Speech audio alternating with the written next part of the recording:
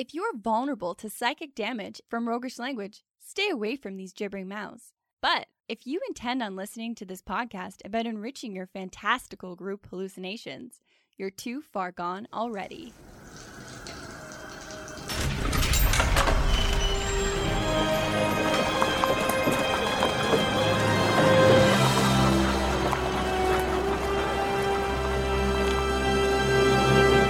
Your next game is going to be brilliantly innovative, and here's why.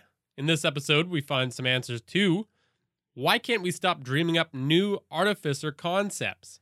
And what depth do we need to find so we can actually roleplay said concepts? And how can we think a little more inventively when roleplaying these clever characters? Welcome to the Hook and Chance podcast. I'm Jordan. And I'm his brother, Travis. That was a lot of energy for being kind of under the weather right now. That was impressive. Overbalance. When things aren't feeling great, just dive in. Well, I mean, you look nearly human, so... Thank you. If you cut off all your hair, you can look a lot less disheveled. That is why we're both bald. Yeah. So we never look sick. So people can never say you look like shit. Unless it's leaking out of your face. Yeah. You still look like you're somewhat put together. Yeah. Good call. Until our skin is sagging off, we're good. Well, let's talk about the Artificer, because I'm excited. That's super sweet. New class. Yes. I mean, it's new to us still. Our timeline moves a lot slower than everyone else's. I know that there's like 1,000 Artificer videos and things out there. We're way behind the ball. Yeah, I really love the way we, you're supposed to try and create content that coincides with certain releases if you're some kind of content creator. And we're just like, what if we do it in like 6 months, huh? Yeah, we're like a month and a half off. It takes us a while to read. That being said, I love the Artificer. The Artificer is so freaking cool. It's the first time that D&D has made a new base class for 5th edition, and I totally get why, because it actually fills a hole that didn't exist before. Yeah, I do see how Wizards of the Coast has been resisting making new classes because they didn't want to get into that 3.5 kind of Pathfinder vibe where there's just like 1,000 classes. Too many options. But you're totally right. This one actually fills a really important niche, and that is that tinkerer, that builder, that crazy mad scientist, the person that can put and MacGyver anything together. And I know that it fills that niche because Rumor, my girlfriend, and I were trying to make a character for her that was a tinkerer out of the existing D&D content a year ago. And it was a good character, but we had to make it a cleric. We had to kind of twist some of it around so it kind of felt more tinkery. And then when this came out, we were just like, that's it. That's the character you were trying to build. You were slapping a lot of veneers on stuff until this opened up a ton of doors. On that note, like, what doors it opens? What doors, windows, skylights? It opens all of it because you Basement can make... hatch. Stay away from the basement hatch. There's terrifying things down there. That's where we keep the weird artificers. But it opens so many opportunities to make whatever the hell you want. Yeah.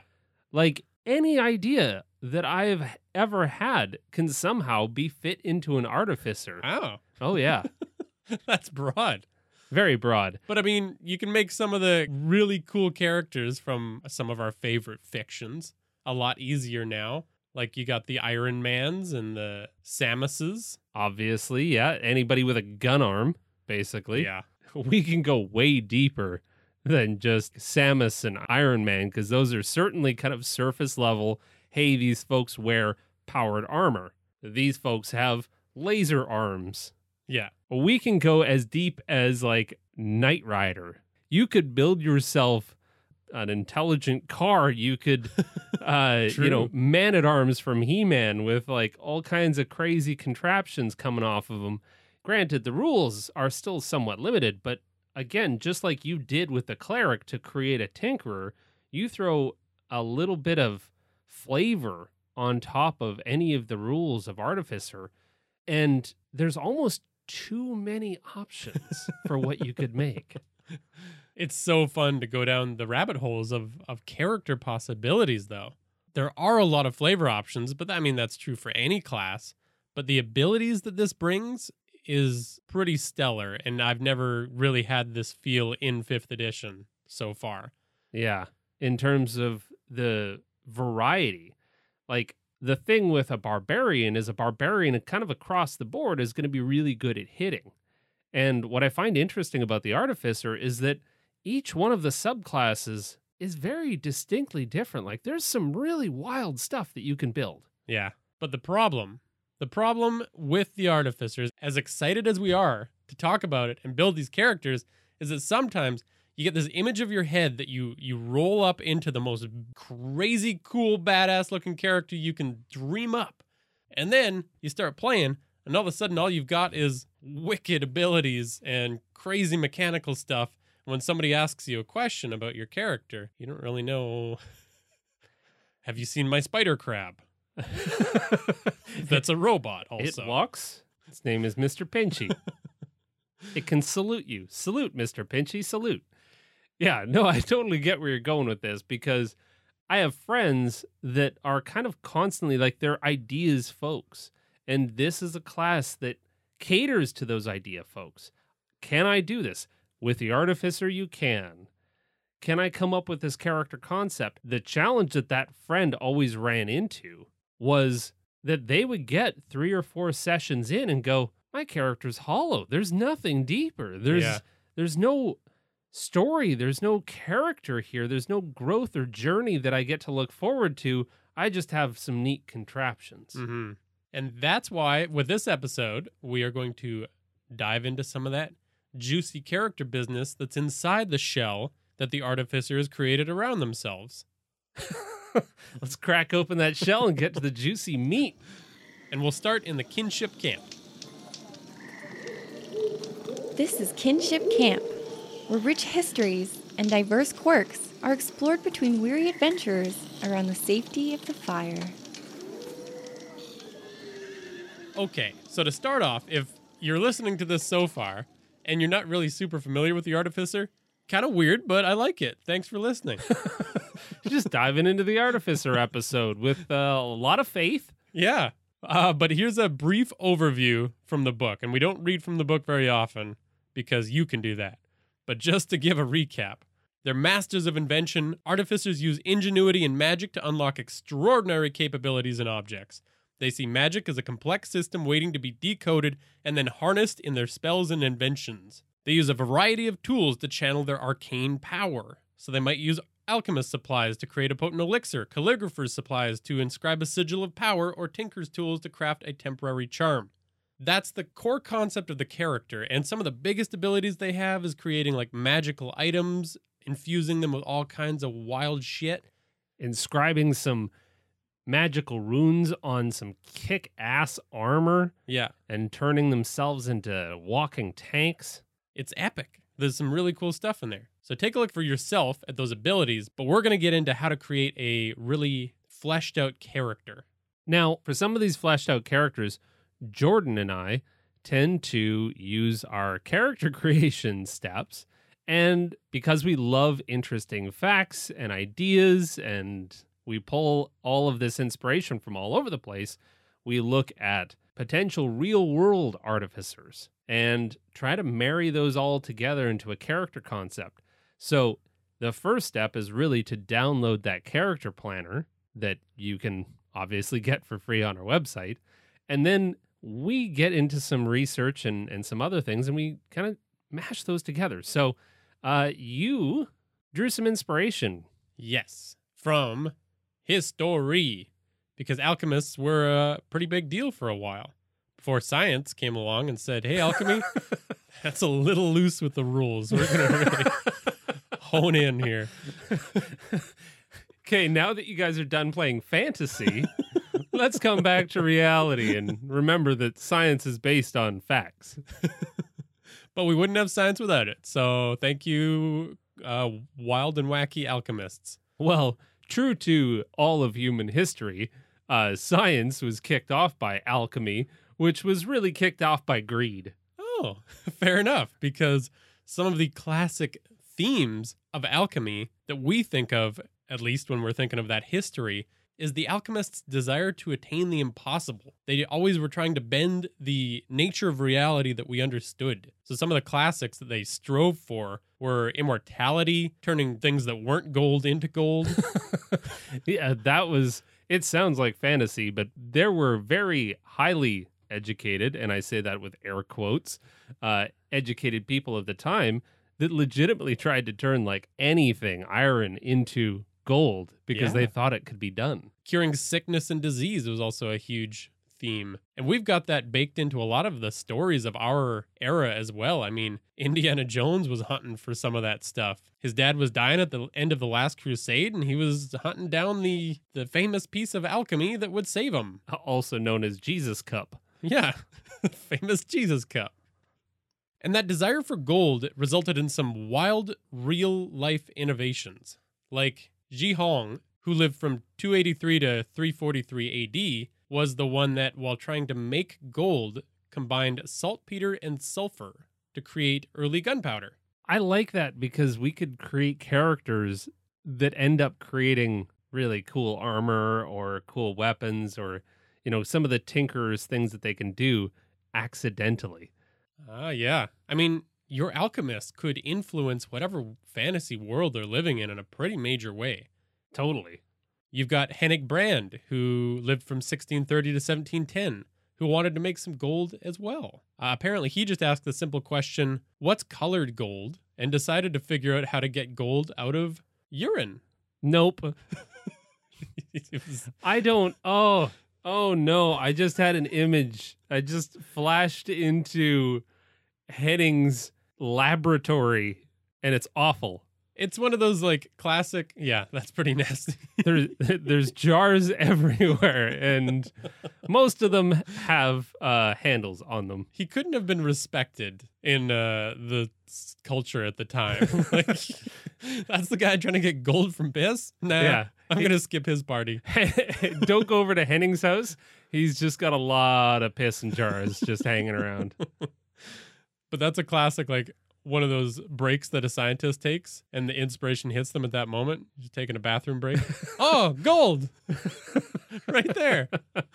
It's so direct. It's so straightforward. I love it.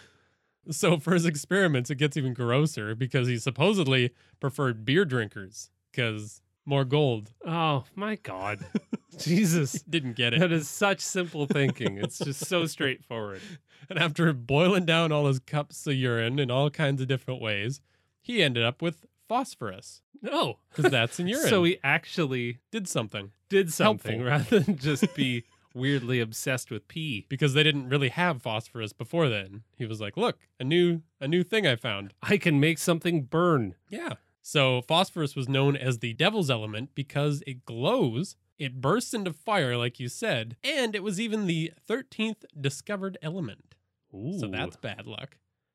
If I based a character on this, I'd use this and gunpowder to flavor a lot of my spells and abilities. Like magically enhanced phosphorus could do all kinds of crazy effects, like lightning, fire, explosive trickery. And having one thing that you're doing all that with, I think is kind of a cool core to a character. Well, and it's ever at the ready. All you have to do is just pee in a jar and you're starting to make phosphorus. Hold on, I'm going to cast a spell. Let me turn around. Zip. Oh, no. And if we go back even farther, Hennig wouldn't have been able to make his famous phosphorus urine if it had not been for the discoveries of other greats before him, like Mary the Prophetess. God damn it. What did Mary do? Hers isn't as bad. She didn't mess around with body excretions, don't worry. Thank goodness. But she's credited with having perfected several alchemical procedures, the most recognizable being the Bain Marie, or Mary's Bath. Which is? Well, very simply, it's a water bath, but she created some specific tools for chemistry that allowed certain processes to be done that hadn't been done before. She put stuff in water. Yeah. All right. But they weren't doing it before that. Okay. Everything in the past seems simple to us. Touché. I can look down my nose at the experiments of old when the experiments were as simple as put thing in water. Yeah. Heat it up so it go in other thing. Okay. So how are we going to tie this all in with a D&D character? Fair. Okay, get to the point, Jordan. I think some really fun themes to take away from Alchemy of Old were themes of sacrifice and ambition, about how morality can erode when you're chasing these larger-than-life goals.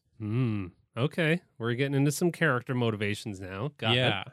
Like, are you going to go down a potentially darker path in order to fulfill this impossible goal of yours? Or are you going to maybe keep other values in your life and learn that those are actually more important than going down in history? Well, all of them, from sacrifice to ambition, like we don't have to choose a kind of core element to our artificer that's as disgusting as pee.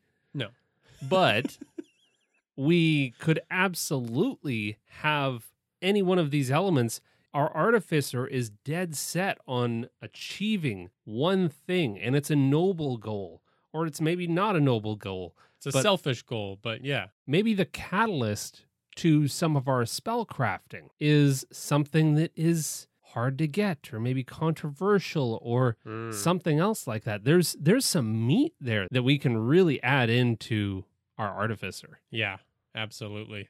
The wondrous thing about Dungeons and Dragons is that these goals are kind of easier in a way, but harder in other ways. So those things, like you're saying, can be difficult to obtain. They can be quests of their own so that they can continue down their path. Well, and that's also, as far as inventors go, that's one of the great things about Tony Stark, was that he was a bit of a flawed hero. When he had his mind on something, he achieved it, even at the sacrifice of some other stuff. And when you kind of took into account all of the Stark's achievements, maybe they weren't so good. But he individually was doing some good things, but the things that he brought into the world were very morally gray and controversial.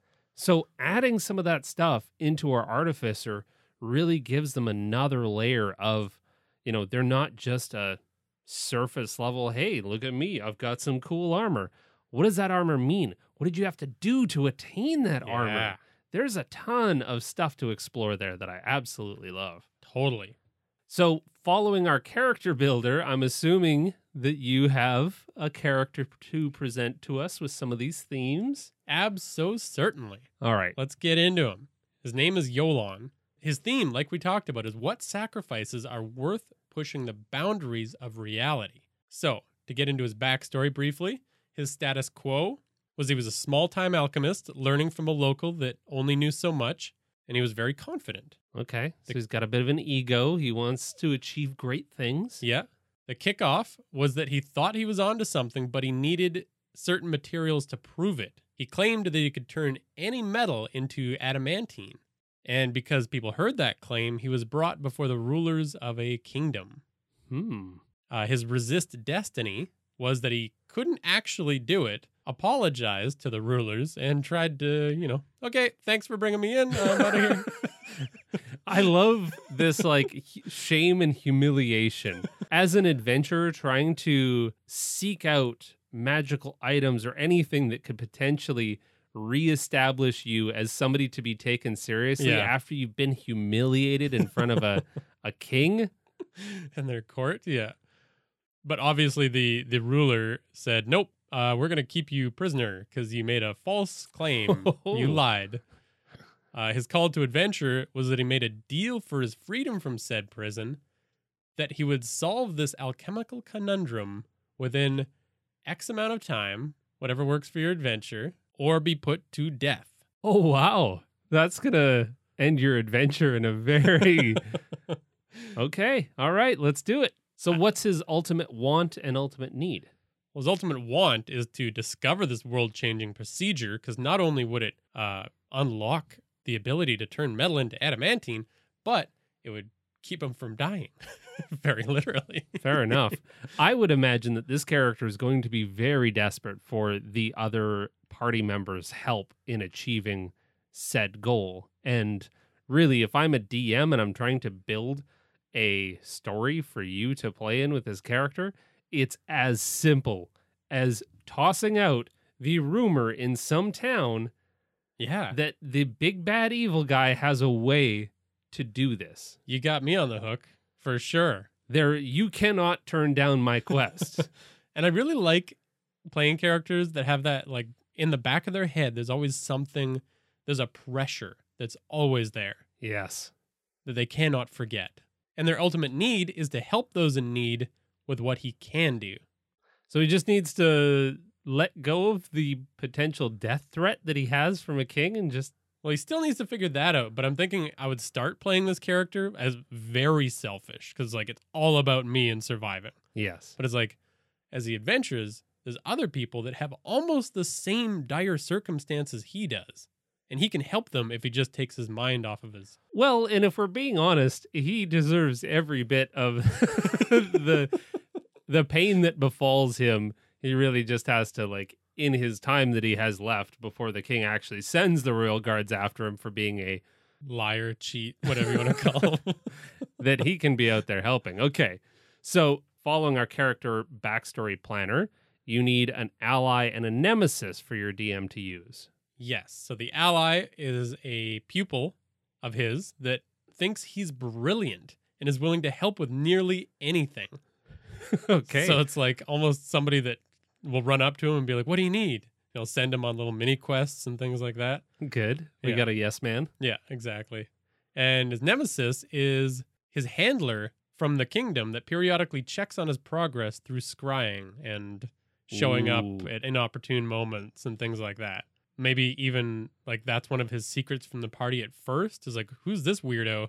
And then my character would go to meet with him, and there's like secret meetings that everyone's wondering about. And I love a nemesis that is amiable towards you and like not overly antagonistic, yeah, but kind of like that Severus Snape kind of vibe yeah, that is just like, fuck you. And, you know, it's just always... mightier than thou. Like, Yeah. you're a little piece of scum. Yeah. I really enjoy that. That's good. I think the challenge that I have with our own character builder is that I often look at the ally and the nemesis and go like, I gotta go heavy with these, and the nemesis is this big bad evil guy. But no, it can be just as simple as like, give me somebody who's kind of a dick to me, Yeah. and provide that to your DM so that they can use that person To to interfere. motivate. And yeah. Make things trickier when they need to be trickier. Okay, so you need some traits to help your role playing. Absolutely. So his positive traits are going to be idealistic and curious. His neutral traits are informative to Okay. others, which could end up being annoying in certain circumstances. Hey, did you know? Yeah, exactly. Gotcha. And his negative traits are going to be that he's very arrogant and dismissive. Oh, yeah, I like that. You know, just being kind of dismissive of other people's ideas, even when they're good. Yeah. And even their like desires and their what they want to do with their time. It's like So simple. So Yeah. simple. So And quaint. I'm trying to do the impossible. trying to change the world here. Yeah. I like that. That's good. Thank you. So, yeah, what's your character pitch? All right. Well, Yolan was a nobody in a small, simple community, but he wanted to be a great, renowned mind, respected. So he planned to impress the world by turning common metals into adamantine, which he couldn't actually do, so he's imprisoned. Ultimately, he makes the deal to achieve the impossible within a year. All right. Well, that's a great kickoff for a quest or a story. Yeah, meeting up with a group of people that he thinks can help him. What I love about this process, and not to harp on our own character builder too much, but it's so quick. It's so quick and so easy. Once you kind of get on a roll of a character, I, as a DM, have everything that I need to write a really good story for you. All I have to do, like, I can still tell my story, but I add elements of your character into it. So, you know, I throw in an NPC that's super idealistic that can actually be a bit of a foil to yours. Or I can throw in, you know, like I said before, just a hint at maybe a spell that could turn anything into adamantine. Yeah. There's a million opportunities there for me to really have fun with your character and its story. And to keep my character super engaged with whatever's happening. All right, well, I've taken up quite a bit of time with Yolan. So let's switch over to Travis's character. Well, I'll be fairly quick because I think mine is very straightforward. I'm kind of just like dredging up some of my own weird feelings about humanity and the very temporary life that I'm given. Wow. Mortality. Yeah. Very good. Let's get into it. So I joke a lot about being the first to sign up for Cyborg Eyes. I'm not even sure that I would, but I just like the idea. I love the idea of the shit that is possible in cyberpunk. Yes, you've been very engrossed with the new video game Cyberpunk. So there is actually a group. I wouldn't call myself one of them because they've got some pretty radical ideas, but it is very interesting kind of thought experiment kind of stuff. So if you've ever heard of this before, transhumanism. So the ability to go beyond your human form. Many would actually argue that we are already in the age of transhumanism. Huh. So transhumanists agree on kind of one thing, that our evolution is incomplete and soon will transcend the definition of what it is to be human. So through technology, we'll become something more. And they would also argue that prosthetics, pacemakers, organ transplants, even something as simple as the contraceptive pill is biohacking. Like we're changing the way our body works to be easier for us. I suppose so. That is pretty wild because, yeah, those are examples that we're all used to, but it's not that much of a mental leap to imagine more. Even things like, oh boy, vaccines are all proof that we have kind of transcended what was intended for us by certain diseases and challenges. We're doing this all the time. Yeah. So we're living a life beyond the non-augmented bodies that we were kind of born with. I mean, it's a controversial viewpoint. However, it is backed with a desire to see things better. So imagine a future without hunger, disease, war, poverty, aging, and death. Like those are all ideals of transhumanism. Let's overcome this stuff because we're smarter, we're better, we can do this. Yeah. I find it really easy to start to agree with some of these ideals when you think about a world without human needs. And it is such an interesting viewpoint because it's one of those sliding scale viewpoints where it's like everyone falls somewhere for their personal morality. Like Exactly. what's too far? Because we've all gone a little ways. So what's a little more? Yeah, if you've taken a Tylenol, Yeah. you said, hey, I don't want to live with this headache anymore. Let me use science to counteract it. Yeah. All the way up to, hey, what if I could live forever? And the implications leap of that. From Tylenol to immortality. Well, I'm just saying that you like you said, there's a scale. Yeah. So the poster child of the transhumanist movement is actually a real person named Zoltan Istvan. He sounds like a on the fringe of Right? science guy for sure. If your parents named you Zoltan, you were destined to seek immortality or To whatever. push the boundaries Yeah. of something for sure. So Zoltan Istvan was on the presidential ballot in 2016. A lot Wow. of people don't realize that. And his whole thing. So he fights against the encroaching desire to seek out AI, true AI, because it poses a huge threat to human evolution. On the flip side, he's all about trying to seek out ways to prolong life, to cure disease, all very noble, amazing things. So yeah, give him a quick Google. He's really interesting. And I've actually built a character based on Zoltan. So some key elements of his life I've kind of pilfered from my own D&D character. That's what happens when you run for president. Become a D&D character. Oh boy, that's one I'm not going to open. No. So I've created an armorer, the transhumanist Castoro.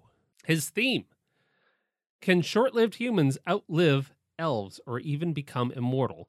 Because this whole 80-year bullshit has got to stop. It sucks. Elves get to live to 3,000. I'd much prefer that. Let's unlock the reasons why they can live so long. And he wants to do it with science and tech, obviously, not become a desiccated corpse that just wants to rule the world that keeps their soul in a little canister like a lich. Yeah, maybe that's a step too far. Still wants to have friends and interact and all those things. I would imagine that he would actually be pretty pissed at that comparison. Yeah, that'd be great. Every time he pitches it and someone's like, "You mean like a lich?" No, not like a lich. So Castoro was living the life of a journalist and an adventurer with a bit of a death wish. He was going to war-ridden areas of the world and reporting on some of the things that were happening there. His kickoff was that he stepped in a trap and nearly died, like so many adventurers do. Oh, totally. Big hazard out there. And his resist destiny was that he never left the house. He wanted to go home and stay safe. Because traps are spooky. Traps are spooky. Why be an adventurer? It seems fraught with danger. Yeah, that's the life I'm living right now. Stay inside. The world is fraught with danger. I can identify. So his call to adventure is after studying Warforged. He became obsessed with body modification. If we can create Warforged, why can't we just modify our own bodies? Why can't we give ourselves Warforged arms and limbs and other things? So began doctoring to build metal plating attachments on his body with magical healing so that he can now feel safer on his quest to obtain immortality. Okay, little trap protectors. Well, he's going to armor up Yeah. so that he can go out and he can still seek the kind of forbidden magics that maybe liches have tapped into. And he can quest with the rest of his party safely without fearing an untimely demise at the end of a pointy stick. That a bad DM is placed in his way.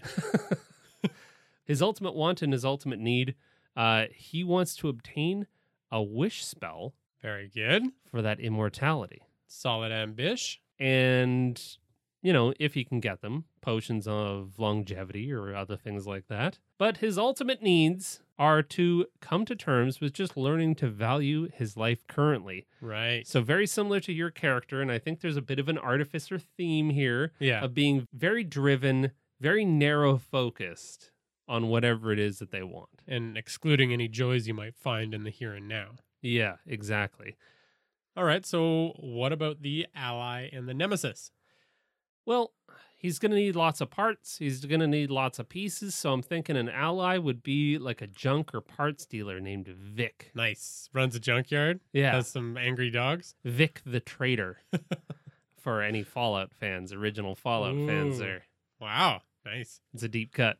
And his nemesis is going to be an annoying zealot that's obsessed with stopping him. That maybe wants to be like, I'm thinking a Steve Jobs to a Bill Gates kind of person. Like they're both in the same Race. race trying to get to immortality, except one is doing something that doesn't, like, they both philosophically come from separate places, even though they're trying to make it to the same destination. Right. Gotcha. So I'm thinking somebody that's like, I'm willing to use dark magics if I have to.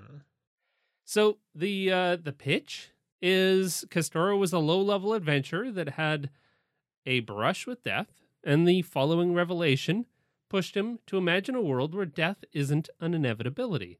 Wanting to avoid the undeath route, he planned to hunt down and use a wish spell with the aid of his adventuring friends. So his goal is actually pretty selfish because he's not trying to do it for the world. He's trying to do it for himself. Well, who knows? Once he gets there, if he were to ever get a wish spell, he could just want to wish everyone immortality. Yeah, fair enough. Hopefully that doesn't backfire on him. Some kind of a... Oh, absolutely it will. Well, good. It sounds like a couple of pretty solid characters. I'm into playing them. What I take from this whole process is really like, take a look at the artificer, whatever it is that, Inspires you. yeah, inspires whatever you want to build.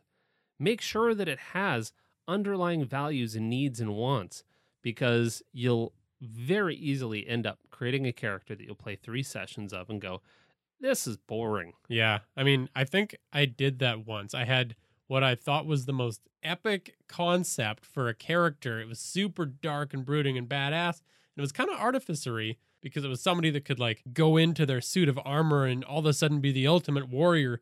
But when they weren't in their armor, I had nothing to say or do. It was just a mopey little dinkus. A dinkus. If you're considering Artificer or really any other character, I would challenge you to give our character planner a download. It's on our website, hookandchance.com, and it's under the resources section. And we would love, if you're just listening to the podcast, send us a message. Come drop it onto our Discord. Yeah. Your character build based on that character creation tool. And if you're listening on YouTube or any other platform, like just I want to hear some of these character concepts that come of using this very simple and easy approach to creation of a character. Absolutely. And even any other thoughts you have about inspirations for the Artificers or your own spins, because like we said, there's a million spins. We want to hear them all. So many. Yeah. We could just go on for days and days, but we won't. We will go to Grandma Bee's schoolhouse instead.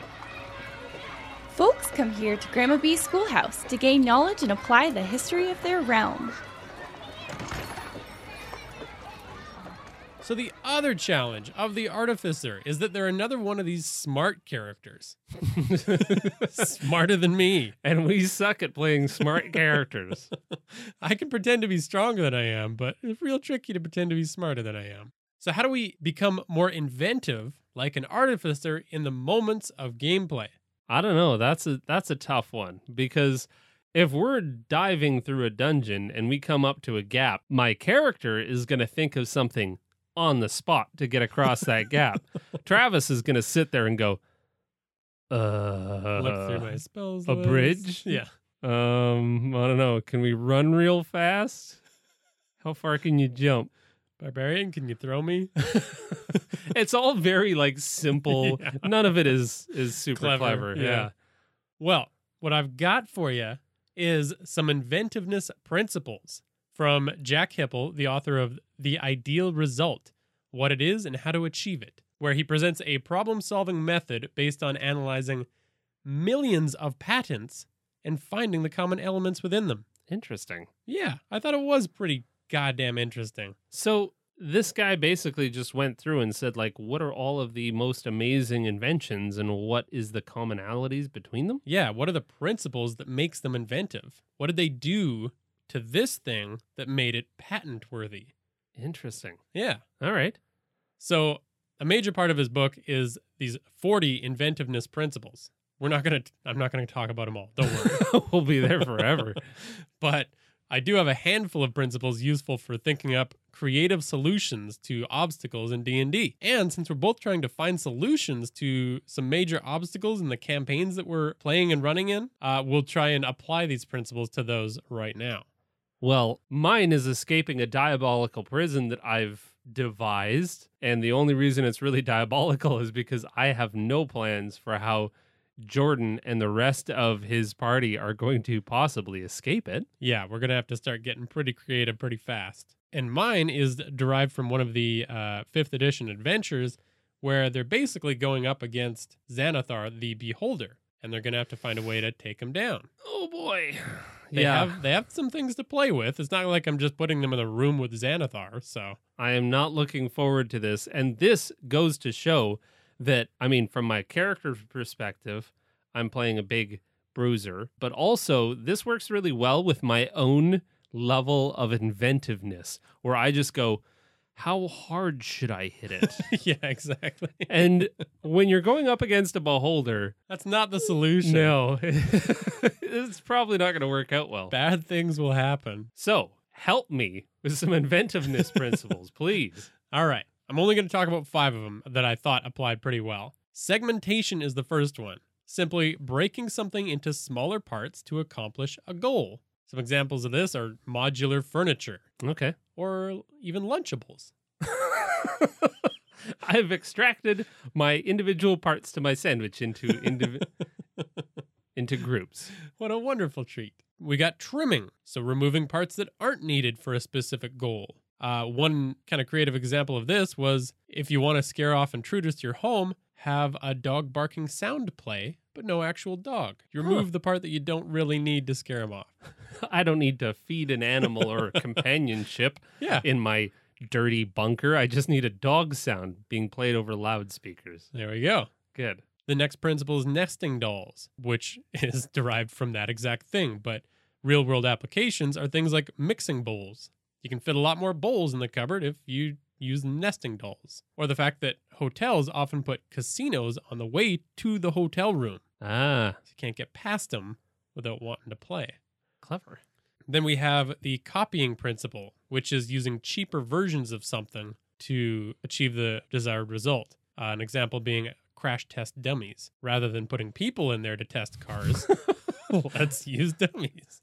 Very expensive and horrible way of figuring out whether or not a car is dangerous. Yeah, that's rough. Don't do it. Then we have pneumatics and hydraulics, which is the use of gas and liquids instead of solids to achieve your goal, like gel-filled shoe soles, for example, or an inflatable mattress. Yeah. Who owns the patent to an inflatable mattress? What a life on their pile of inflatable mattresses. All right. So how the hell can I get myself out of this beholder situation with one of these principles? Let's do some thinking on this one. All right. So What are you going to do? I don't know. See, this is so much pressure in the moment. I have no idea what to do. Reference your list. Can Okay. you nesting doll beholders? Maybe. Maybe. I'm thinking kind of like we could potentially do like a solid snake hide inside a box style kind of, Oh, that's true. maybe a surprise attack like that. Yeah. To get Okay. close to it. Not Okay. that that's necessarily what you need. Breaking some ideas out here. Mm-hmm. What were some of the other ones? Pneumatics and hydraulics. You do anything with that? Well, if that's using liquids, I could potentially like maybe fill a chamber with some kind of liquid. I don't know. Can beholders swim? Good question. You They've could got no test that legs. theory out. They've got no paddling. Yeah, they They'd have float, to use so their eyes. Maybe they would be at a disadvantage in water.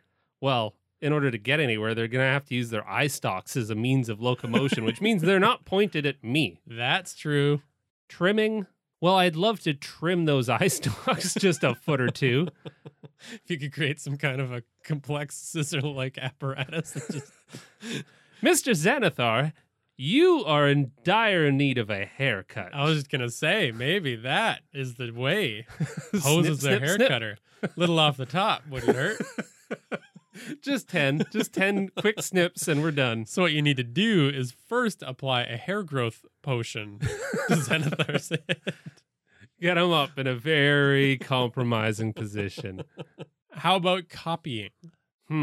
See, that one's interesting. That actually might be useful. I think the last couple of ideas might have been some bullshit ideas, but everyone knows that beholders hate other beholders. So, my big fighter / barbarian needs to get close enough to do some damage to a beholder before he gets eviscerated by Right. an eye beam. And since beholders have so many eyes, it's hard to sneak up on them, all that. Yeah, so I gotta close that gap.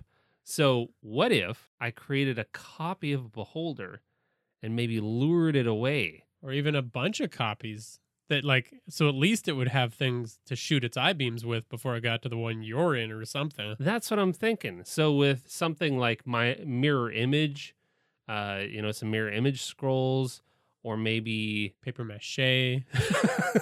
this could definitely make a nice paper mache. But like, I'm charging a beholder. Does the beholder go for me or the other beholder that's in the room? Right.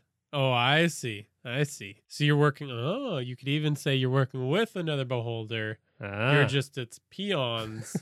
And here comes a poorly painted paper mache beholder.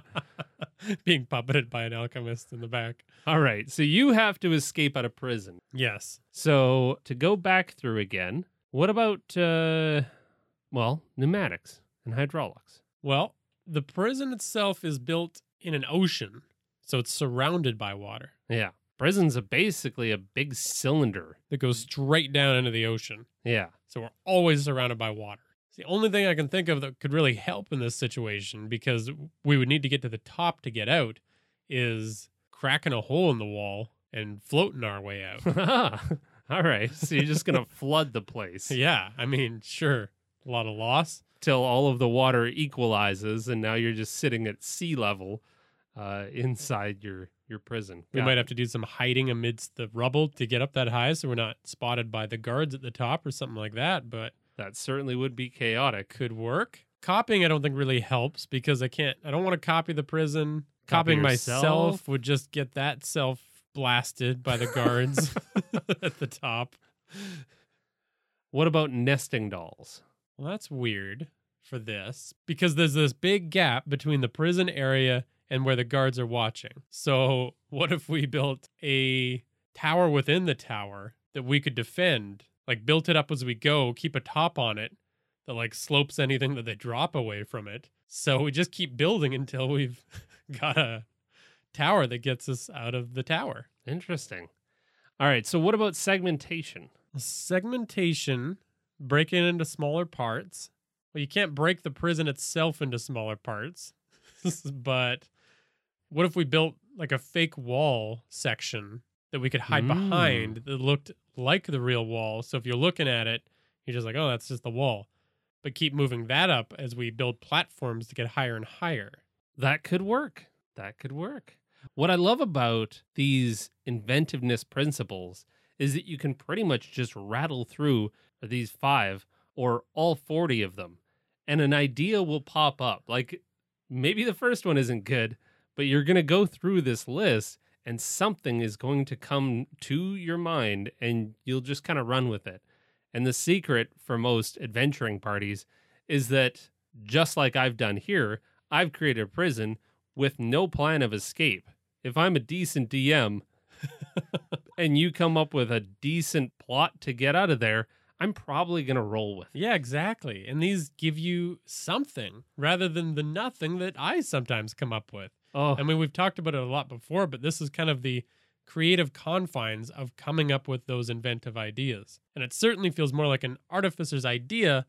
than my idea of hitting it with a stick. For certain it does.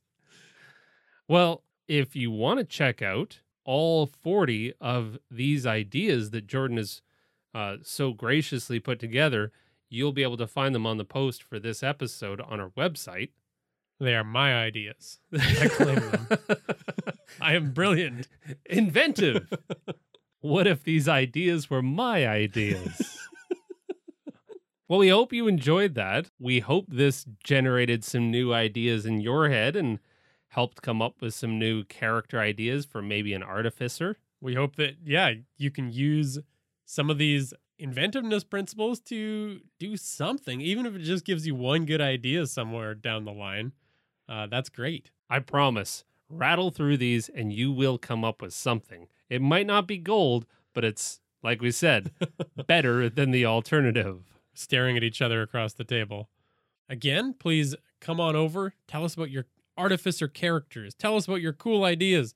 Just share what you got out of this episode with us. It means a lot. You can do that on our Discord. You can interact with the other awesome players and DMs that are on there. You can follow us at Hook and Chance on Twitter, Facebook, Instagram, and Reddit. Thank you, as always, to Tabletop Audio for the sound effects that you hear in this episode. Thanks for listening, and do play not great experiment with your urine. Or anyone else's. Don't tell me what to do.